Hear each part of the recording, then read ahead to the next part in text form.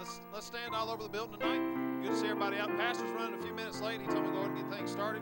So just be praying for him as he comes in. But we'll go ahead and get started. Everybody sing, Let's Talk About Jesus tonight. Let's talk about Jesus.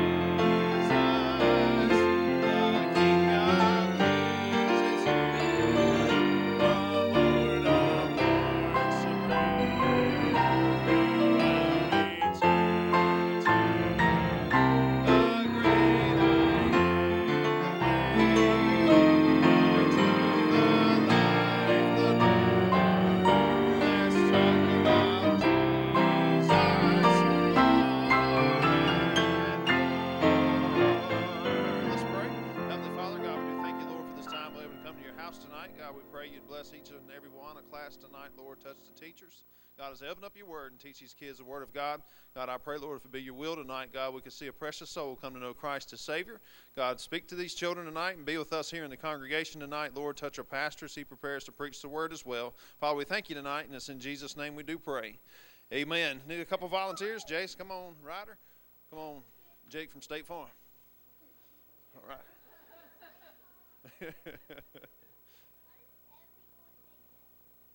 You probably hear that too much, don't you? All right, we're going to say our pledges tonight. Hold that flag up high, Ryder. Here we go. American flag. Let's pledge. I pledge allegiance to the flag of the United States of America and to the republic for which it stands, one nation, under God, indivisible, with liberty and justice for all. All right. Christian flag.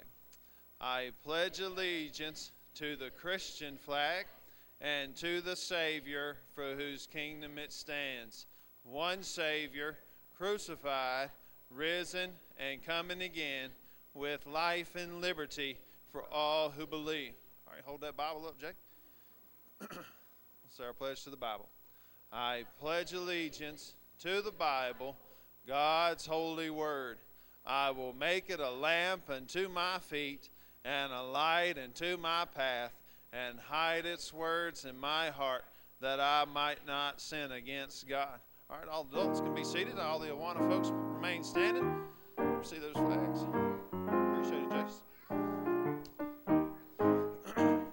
We're going to do a little song the preacher was talking about Sunday. Hadn't done it in a little while. I'm in the Lord's army. Y'all remember how it goes? We've done it a few times. I may never march in the infantry, ride in the cavalry, shoot the artillery, zoom or the enemy. I'm in the Lord's army. Get to the end, you say, yes, sir. All right. Yes, sir. All right, here we go. Let's try it one time, see how it goes.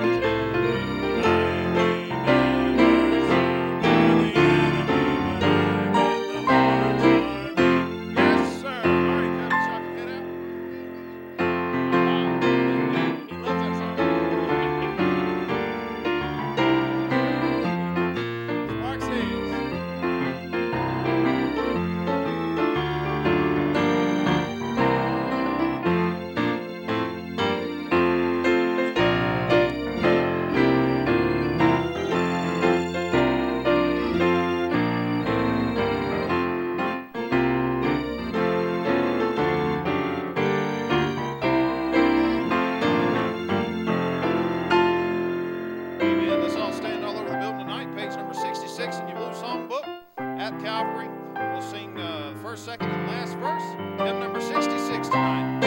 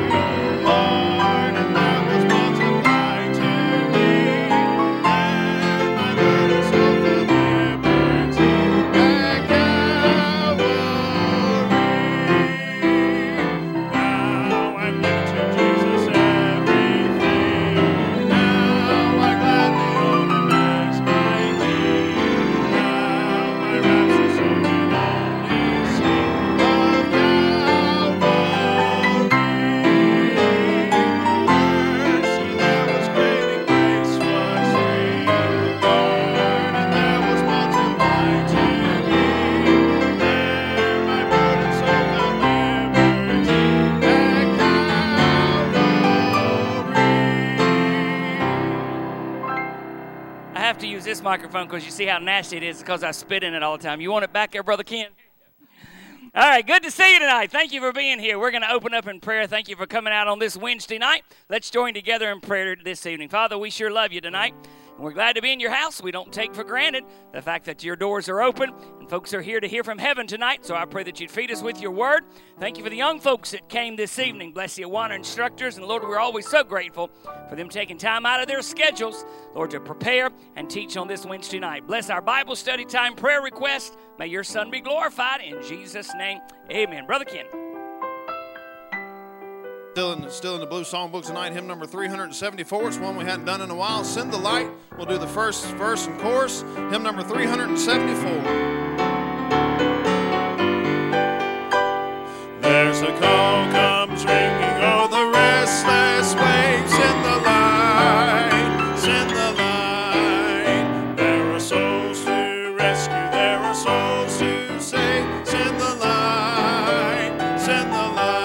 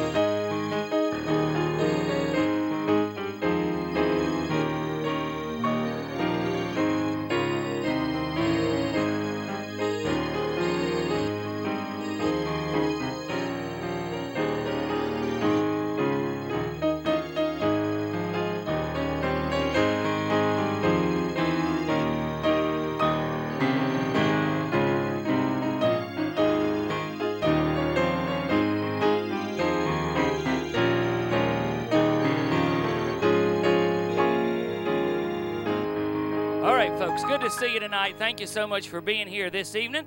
I will share something with you just to put a smile on your face. I always talk about my 350-pound doctor. Well, I had to go see him yesterday for my results of my semi-annual blood work. So he comes in and he sits down. He takes a look at the blood work and he says, And I looked up at him and I went, He said, And I said, He said, reckon we ought to talk about the weight gain?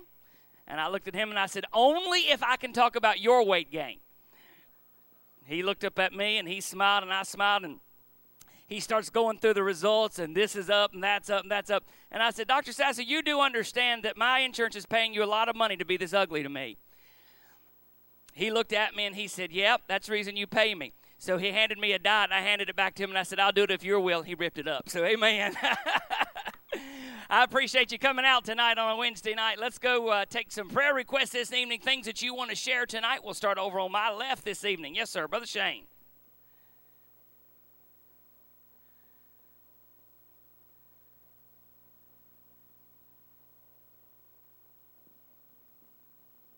All right, let's remember both of those. I know you've been praying for the young girl, Caitlin No. She was found. She's safe. Continue to pray for her. Some other issues going on there. We were on the phone with the authorities today with her family, but pray for that. Some serious situations there. Her mother asked me to share that at the church. Somebody else tonight on my left. Josh, we'll go front to back. Josh? All 5 of them this week. All right, remember Sarah. Wow. All right, saw several other hands. Yes, Rufus.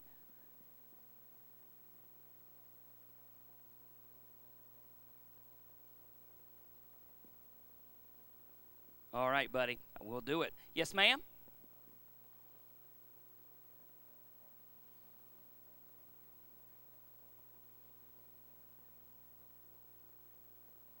Last week, right? We thought she was home last week, that she'd been home all week. All right, go ahead.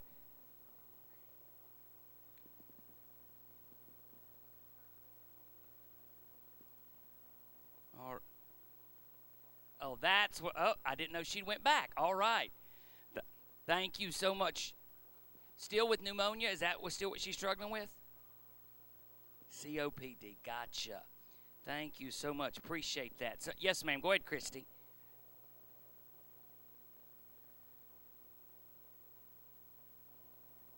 Yeah.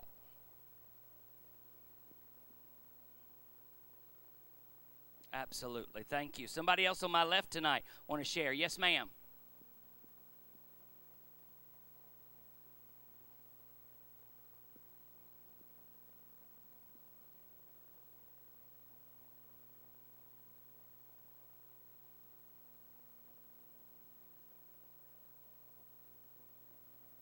I sure wish I'd gotten one for mine. You want to switch? Amen. We'll switch reports. How about that? All right. Thank you, Sister Nichols. Somebody else on my left tonight want to share a request tonight. In the middle. We'll go front to back this evening. Brother Cassidy?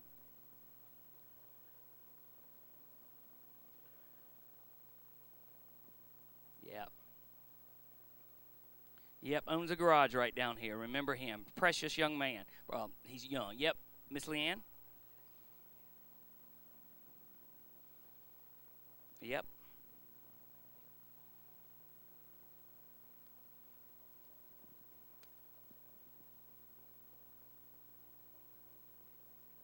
Yeah.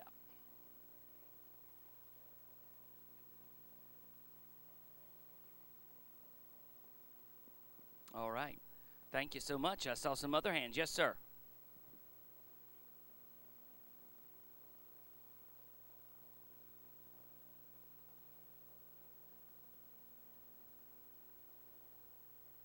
Amen. Thank you, buddy. Appreciate that so much. Over here, I saw yes, ma'am. All right, certainly. Any other outspoken requests? Yep, Brother Keith. Yep.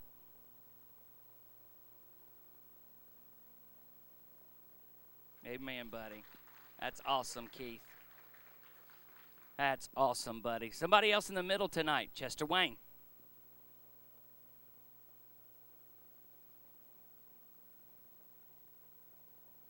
Certainly, certainly. Brother Upchurch. Absolutely. I was chatting with Shannon yesterday, and he's got home health care. Still got a long ways to go. So pray for Brother Billy. Yes, ma'am, Miss Helbert.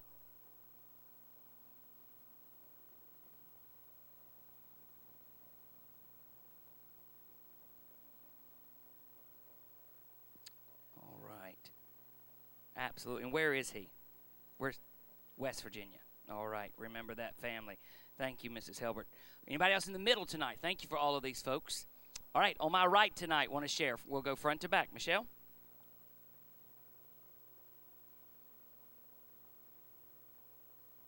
All right. Yep, I remember that. Absolutely. Thank you so much. Anybody else on my right? Ms. Irma? Amen.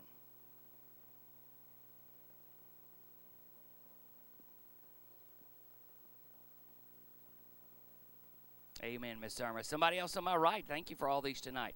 Anyone else? I think I heard that baby say amen. I'm telling you, I did. Somebody else on my right. Yeah, continue to lift up Brother Robert. He's at Stanleytown, so remember Brother Robert. Thank you, honey. Appreciate that. Somebody else? Yes, sir. All right, thank you, Brother War. Appreciate that. Any other outspoken requests tonight? Unspoken requests you want to just make known by uplifted hand? Fellas, make your way down tonight.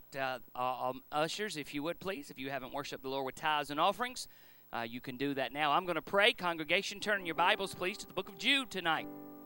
The book of Jude. Of course, turn to the book of Revelation. Go back one page, and we'll continue in our study, contending for the faith. But I'm going to pray over all of these requests tonight. Father, we thank you, Lord, for the opportunity to bear one another's burdens.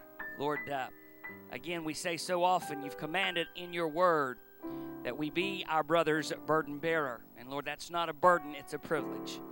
Lord, for these requests that have been outspoken tonight, Lord, I pray that you take each one of them.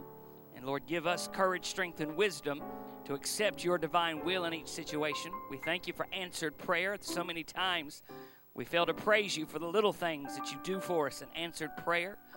Lord, now we've got unspoken requests. So many hands went up on unspoken requests as well. Lord, I'm glad tonight you hear unspoken requests. Bless this offering. And Lord, as we go into our Bible study time tonight, open scriptures illuminated for us now. In Christ's name, amen, amen. Thank you, fellas.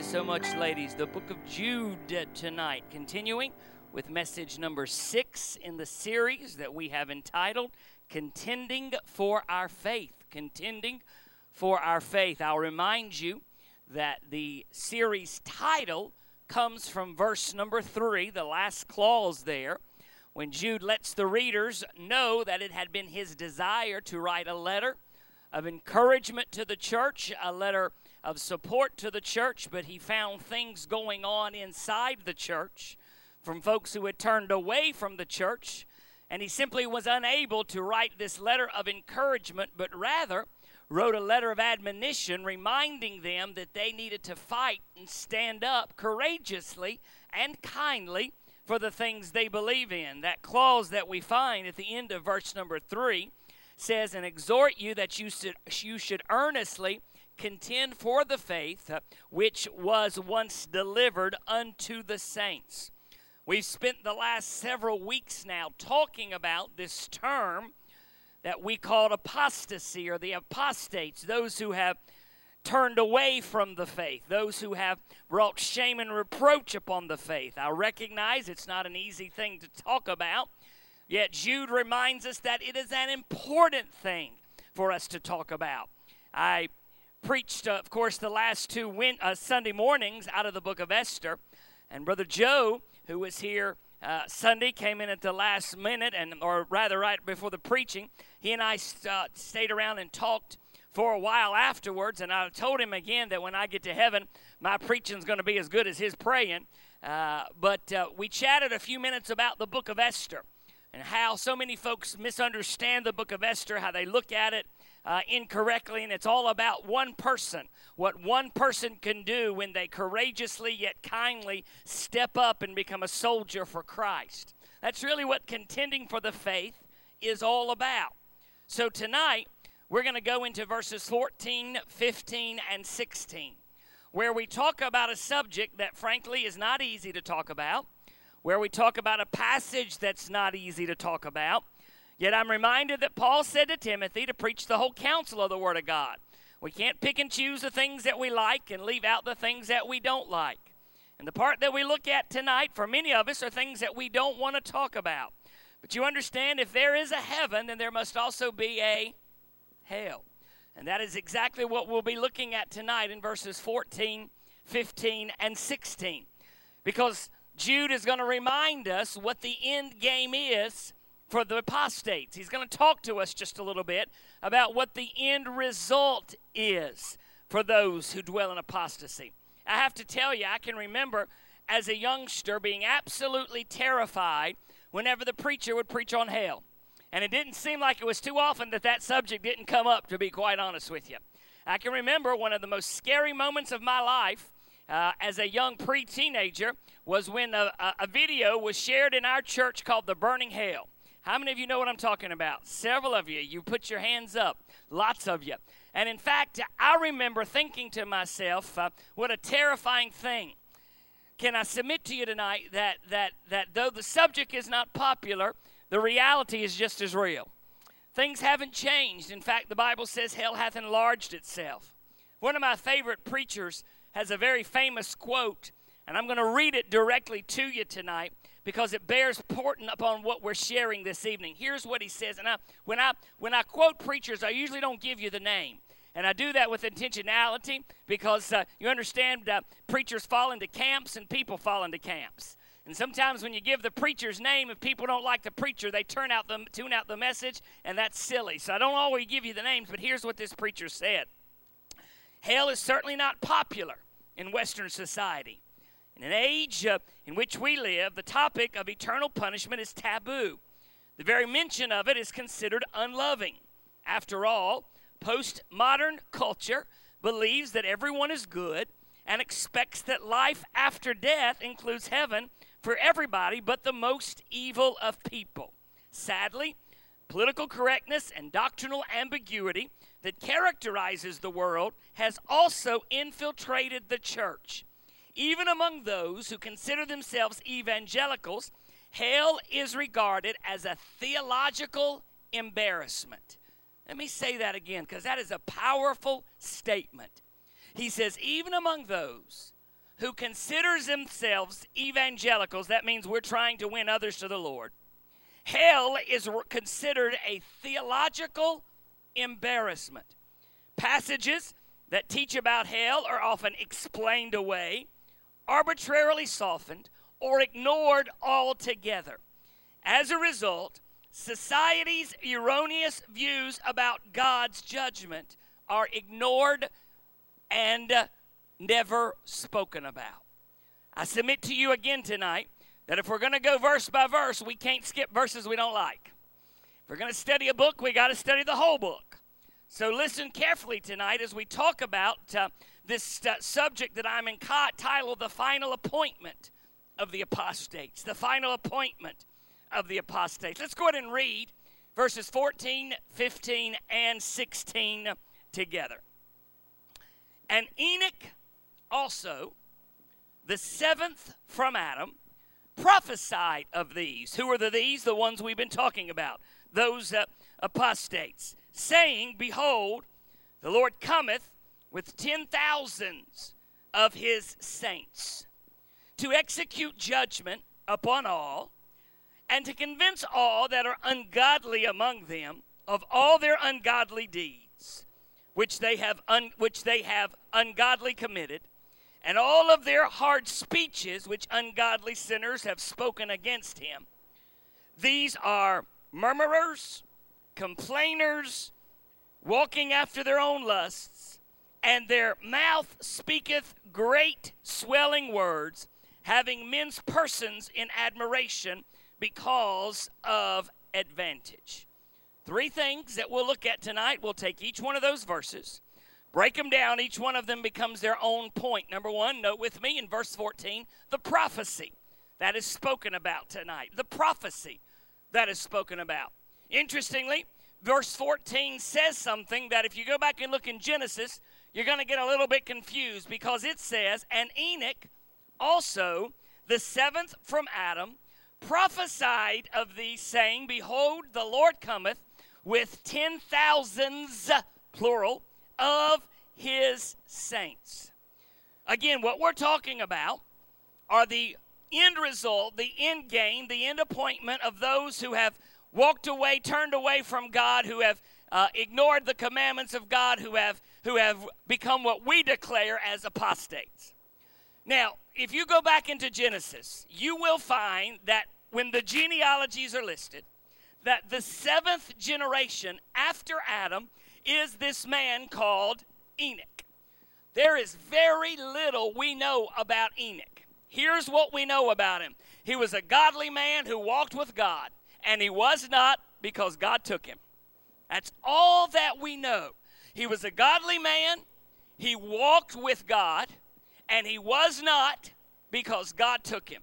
In other words, he walked so closely to God that one day he was so close to heaven that God just took him straight on over to the other side. Americans have their astronauts, Russians have the cosmonauts, and we have our Enoch-nauts, was-nots. Amen. The reality is that is all we know about Enoch from a canon perspective. The only thing that Scripture tells us about Enoch is that he walked with God and he was not because God took him. So what in the world is Jude talking about when he references this prophecy of Enoch concerning the apostates?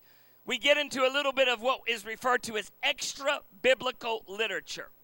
Oftentimes you will hear preachers quote or talk about historical works, things like Josephus, who was the first Christian and Jewish theological historian that we are aware of. We understand a lot of the Jewish cultures and norms of the day because Josephus would write about them. So you will hear preachers talk about Josephus. You will occasionally hear preachers reference books that were written during this time period, and one of those books is a book by the name of 1 Enoch, or 1 Enoch. For those of you who get into this kind of stuff, it is not part of the Apocrypha. If you don't know what that is, don't worry about it. It is rather a book that was very famous, a book of Jewish cultures, traditions, and histories. And in that book, which was passed down verbally before it was written down, there is a reference to something, a prophecy that Enoch supposedly made when he was alive. You don't really need to know all that. Here's what you need to know, and here's what's important. Enoch was the 7th generation from Adam. And even back then, which was, by the way, during the time of Noah's lifetime, if you will, even back then there were those who walked in apostasy. That's 4,000 years before Christ was born, there were those who were walking in apostasy. Can I fast forward 6,000 years? Things haven't changed. We still have people who openly deny God, who openly deny what we stand so firmly upon. And Enoch said, according to Jude, 6,000 years ago, that they would have an end result. And that has not changed some 6,000 years later. Keep reading with me. Go back into that same verse, if you would, and let's read it one more time. Enoch also, the 7th from Adam, prophesied of thee, saying, behold, the Lord cometh with 10,000s of his saints. I find this absolutely fascinating. I mean, I really am astounded by this simple thought, because I think this says a great deal about just how close Enoch really was with God. Let me give you this to think on and chew on a little bit. Our Bible tells us a lot. But there's a lot that it doesn't tell us. We got to kind of read between the gaps. For instance, it tells us that Enoch walked with God. What does that mean? What does that mean that Enoch walked with God? Does that mean that they were in communion with one another? That they had a conversation with one another? Does that mean that God revealed to Enoch his divine plan through the ages? I'm fascinated by the fact that before there was ever the first advent of Christ, stay with me, before Jesus was ever born the first time, Enoch's talking about when he's going to come the second time. Think about that for a second. Now again, I'm kind of filling in the gaps here. I'm kind of reading between the lines. That Enoch was so close to God that he had the heartbeat and the understanding of God in such a way that he understood that Jesus was going to be born once, was going to die, and he was going to come back a second time. And when he came back a second time, he was going to bring back thousands upon thousands upon thousands of his saints with him. That blows my mind. Before there was the first coming of the Lord, Enoch's talking about the second coming of the Lord. You know what that says to me? Enoch walked with God.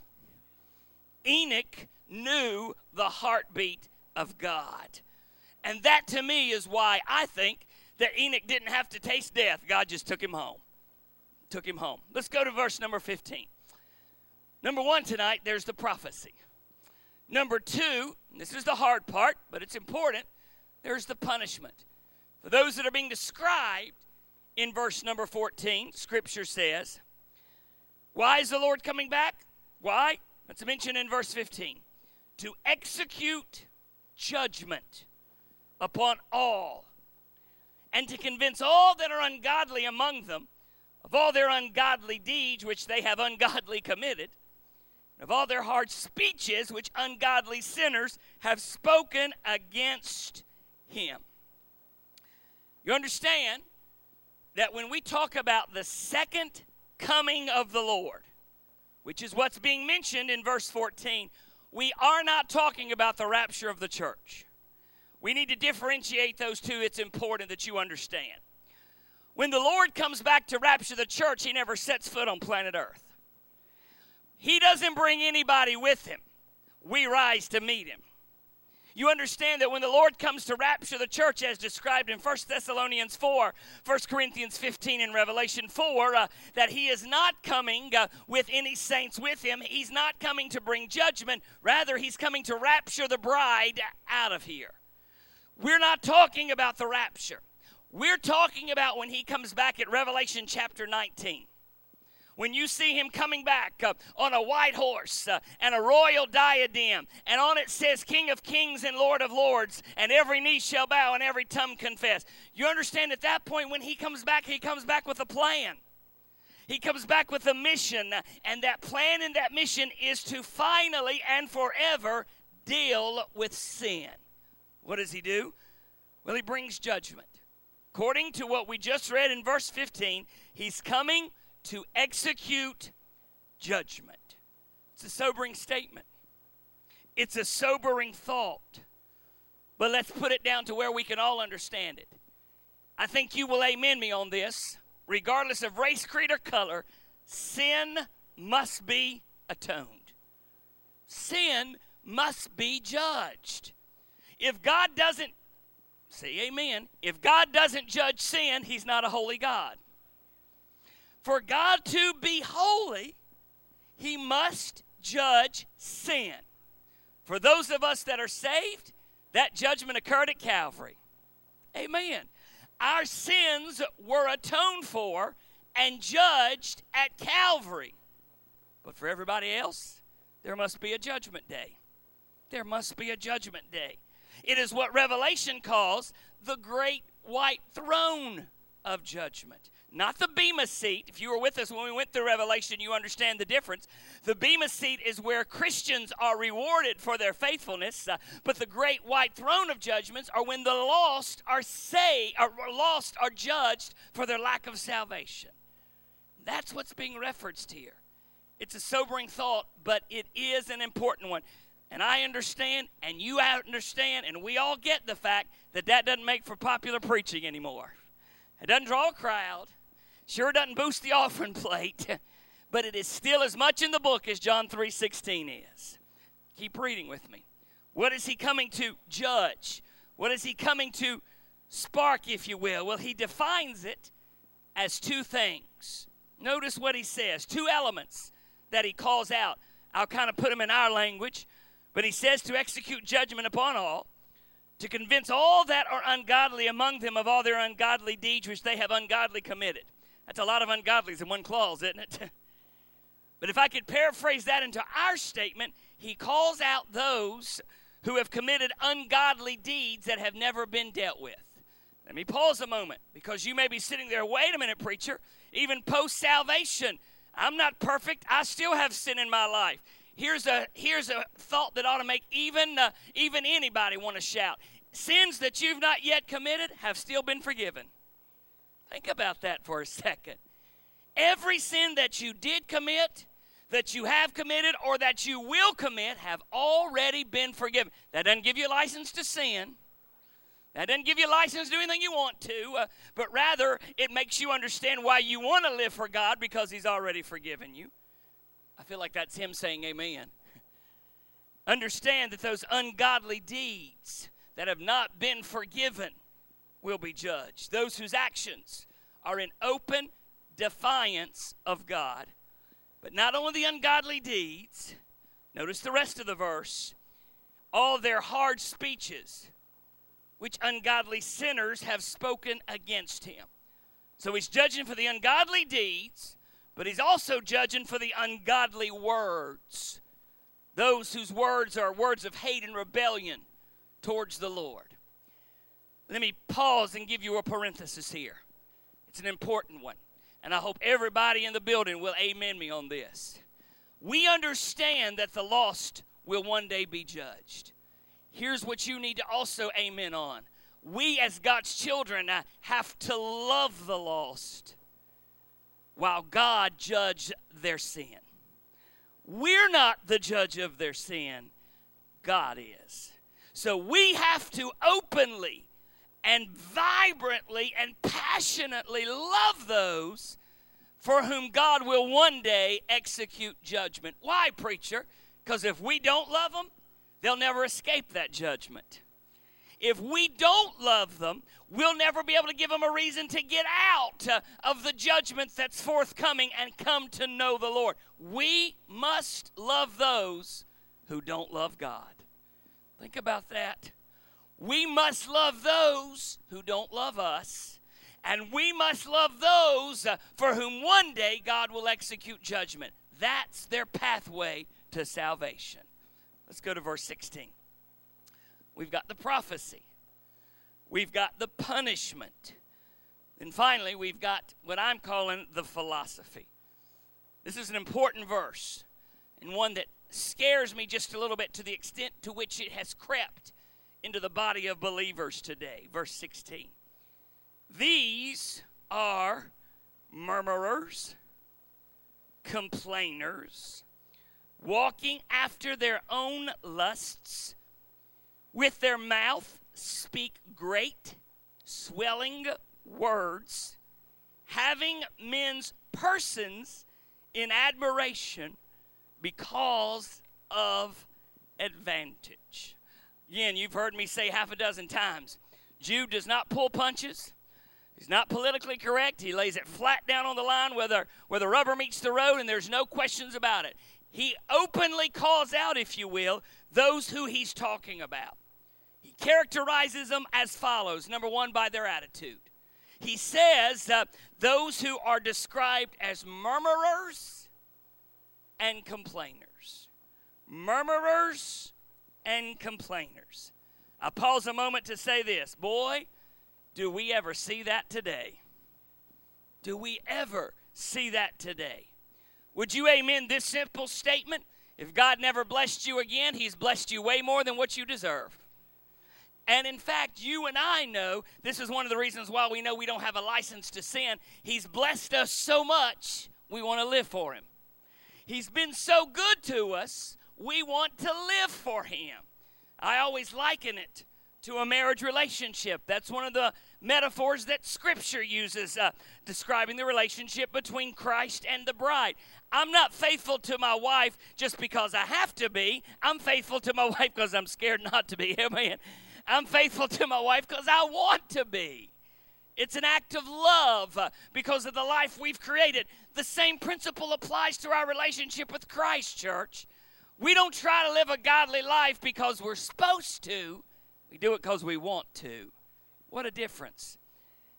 But you also understand that there has developed, was prevalent in Jude's day, and we're seeing it on steroids in our day, those who are never happy, those who can never be pleased, where it seems as if nothing is ever good enough, where it seems like no matter how good God is to somebody, it is just never enough. Can I pause a moment and say, as bad as that is externally, it's even worse when it's in church. I'm going to say again, we know that God's been so good to us. In fact, if we got what we deserved, we'd be among those that are being talked about right now in Jude. Their attitudes. He goes on to say, not just their attitudes, but their activity.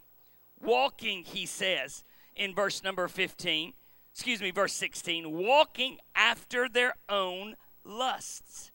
You also will have to amen that there is little concern today across our society for what is right and what is holy. We have determined that we decide what is right and what is holy. That's a dangerous statement, church. When we decide what's right and holy, separate and apart from the Word of God, we're in a dangerous position. I'll say again, as bad as that is externally, it's even more problematic when it squelches its way into church. And finally, their own agenda. And boy, this is where I want to hunker down for our last 5 minutes. Notice what it says at the end of verse 16. And their mouth speaketh great swelling words, having men's persons in admiration because of advantage. Their attitude, their activity, but their agenda. I think the best way to understand that last clause is with this simple statement. It's all about me. It's all about me. You understand that for the child of God, it's never all about us. It's all about Him. It's all about what glorifies Christ. It's all about what gives glory and honor to what Christ did for us. You see, when the focus and attention becomes us, it's all focus. When the attention becomes about me, the attention is where it should not be. But my, do we ever live in an all-about-me era? And I'm not even speaking, I hear people talk all the time about the selfie generation, the I generation, which is what the next generation is being called. You've got the greatest generation. You got baby boomers, Generation X, the millennials, and the new generation is called the I, little like iPhone, iPad, the I generation, which says it's all about me. But listen, folks, it's not just that generation. That's made its way into all walks of society, where we're more focused upon us and what we want than upon what Scripture says. We are not here tonight as God's people to talk about what's best for me. Rather, we're here to talk about what's best for Him, what brings honor and Him. It cannot be the mentality of the church. So go back with me and let's read tonight, finally, from verse 14 one more time. And Enoch also, the seventh from Adam, prophesied of these, saying, Behold, the Lord cometh with 10,000s of his saints, to execute judgment upon all, to convince all that are ungodly among them of their ungodly deeds which they have ungodly committed, and all of their hard speeches which ungodly sinners have spoken against him. These are murmurers, complainers, walking after their own lusts. And their mouth speaketh great swelling words, having men's persons in admiration because of advantage. And I want to go ahead just to close tonight, read the next 3 verses. We'll talk about them next week, but I want to read them. But beloved, remember ye the words which were spoken before of the apostles of our Lord Jesus Christ, how that they told you there should be mockers in the last time, who should walk after their own ungodly lusts. These be they who separate themselves, sensual, having not the Spirit, read one more, but ye, beloved, building up yourselves on your most holy faith, praying in the Holy Ghost. Wow. When we get down into these next final passages, these next final verses, after really hammering home the plight and the description of these apostates, Jude, I think, very beautifully wraps it all back together and says, these are the ones you need to be praying for. These are the ones that you need to be loving. These are the ones who you are reaching after to bring into the faith. It's a very fine line we walk, church. Listen carefully, I'm done. It's a very fine line we walk between calling out sin yet loving the sinner. And it's dangerous to go too far in either direction. Are you with me? When you go too far this direction, you look like you're mean and hateful and judgmental. When you go too far in the other direction, you look like you're soft on sin and anything goes. And like so much is often the case with our faith, Christ gave us the best example of preaching against sin while loving the sinner. Let's stand to our feet tonight.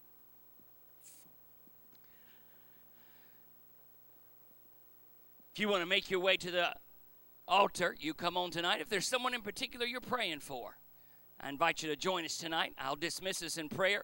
We sure thank you for coming out on a Wednesday evening to take prayer requests together and also to study the Word of God. So let's pray together tonight. Father, I want to pause before we go any further and thank you for the book of Jude, for the reminder about the importance of preaching on sin while at the same time lovingly witnessing to the sinner. Lord, it's a tightrope that we walk and one that we take seriously. Lord, we understand that the only way to win the lost is to love the lost. So help us, Lord, as a church to be principled, to be firm, while at the same time to be loving. Same time welcoming to those who are looking for help spiritually. Lord, we look out over the congregation and we see so many who had prayer requests tonight. Those who've got specials unspoken, those who had spoken requests. Lord, it's one of my favorite things of a Wednesday night service to know what to pray about in the days to come. Lord, I thank you for this church. Thank you for the leadership that stands with us. Lord, we praise you for a group of believers who in this day and age have decided to step up to the line and contend for the faith. Lord, it's something we take very seriously in this day and age, contending for our faith until you come back to get us. We'll work till Jesus comes. Lord, continue to bless us as we study these last few verses of this powerful, powerful book. Lord, for those in our congregation who've lost loved ones this week, I pray that you'd bless them. Lord, bless Sister Marie Solomon as she's out of the hospital now. Lord, continue to touch her. Brother Robert, Brother Billy Whitlow, others in our congregation who've been hospitalized. Touch them so that they'll be back with us soon. Lord, thank you for all that you've done. Bless us now as we depart. In Christ's name, amen and amen. You are dismissed tonight. Thank you for coming this evening. Don't forget on Sunday, Brother Ken's birthday, folks. Bring a gift card in, and if you're crazy enough, wear Carolina blue. Amen.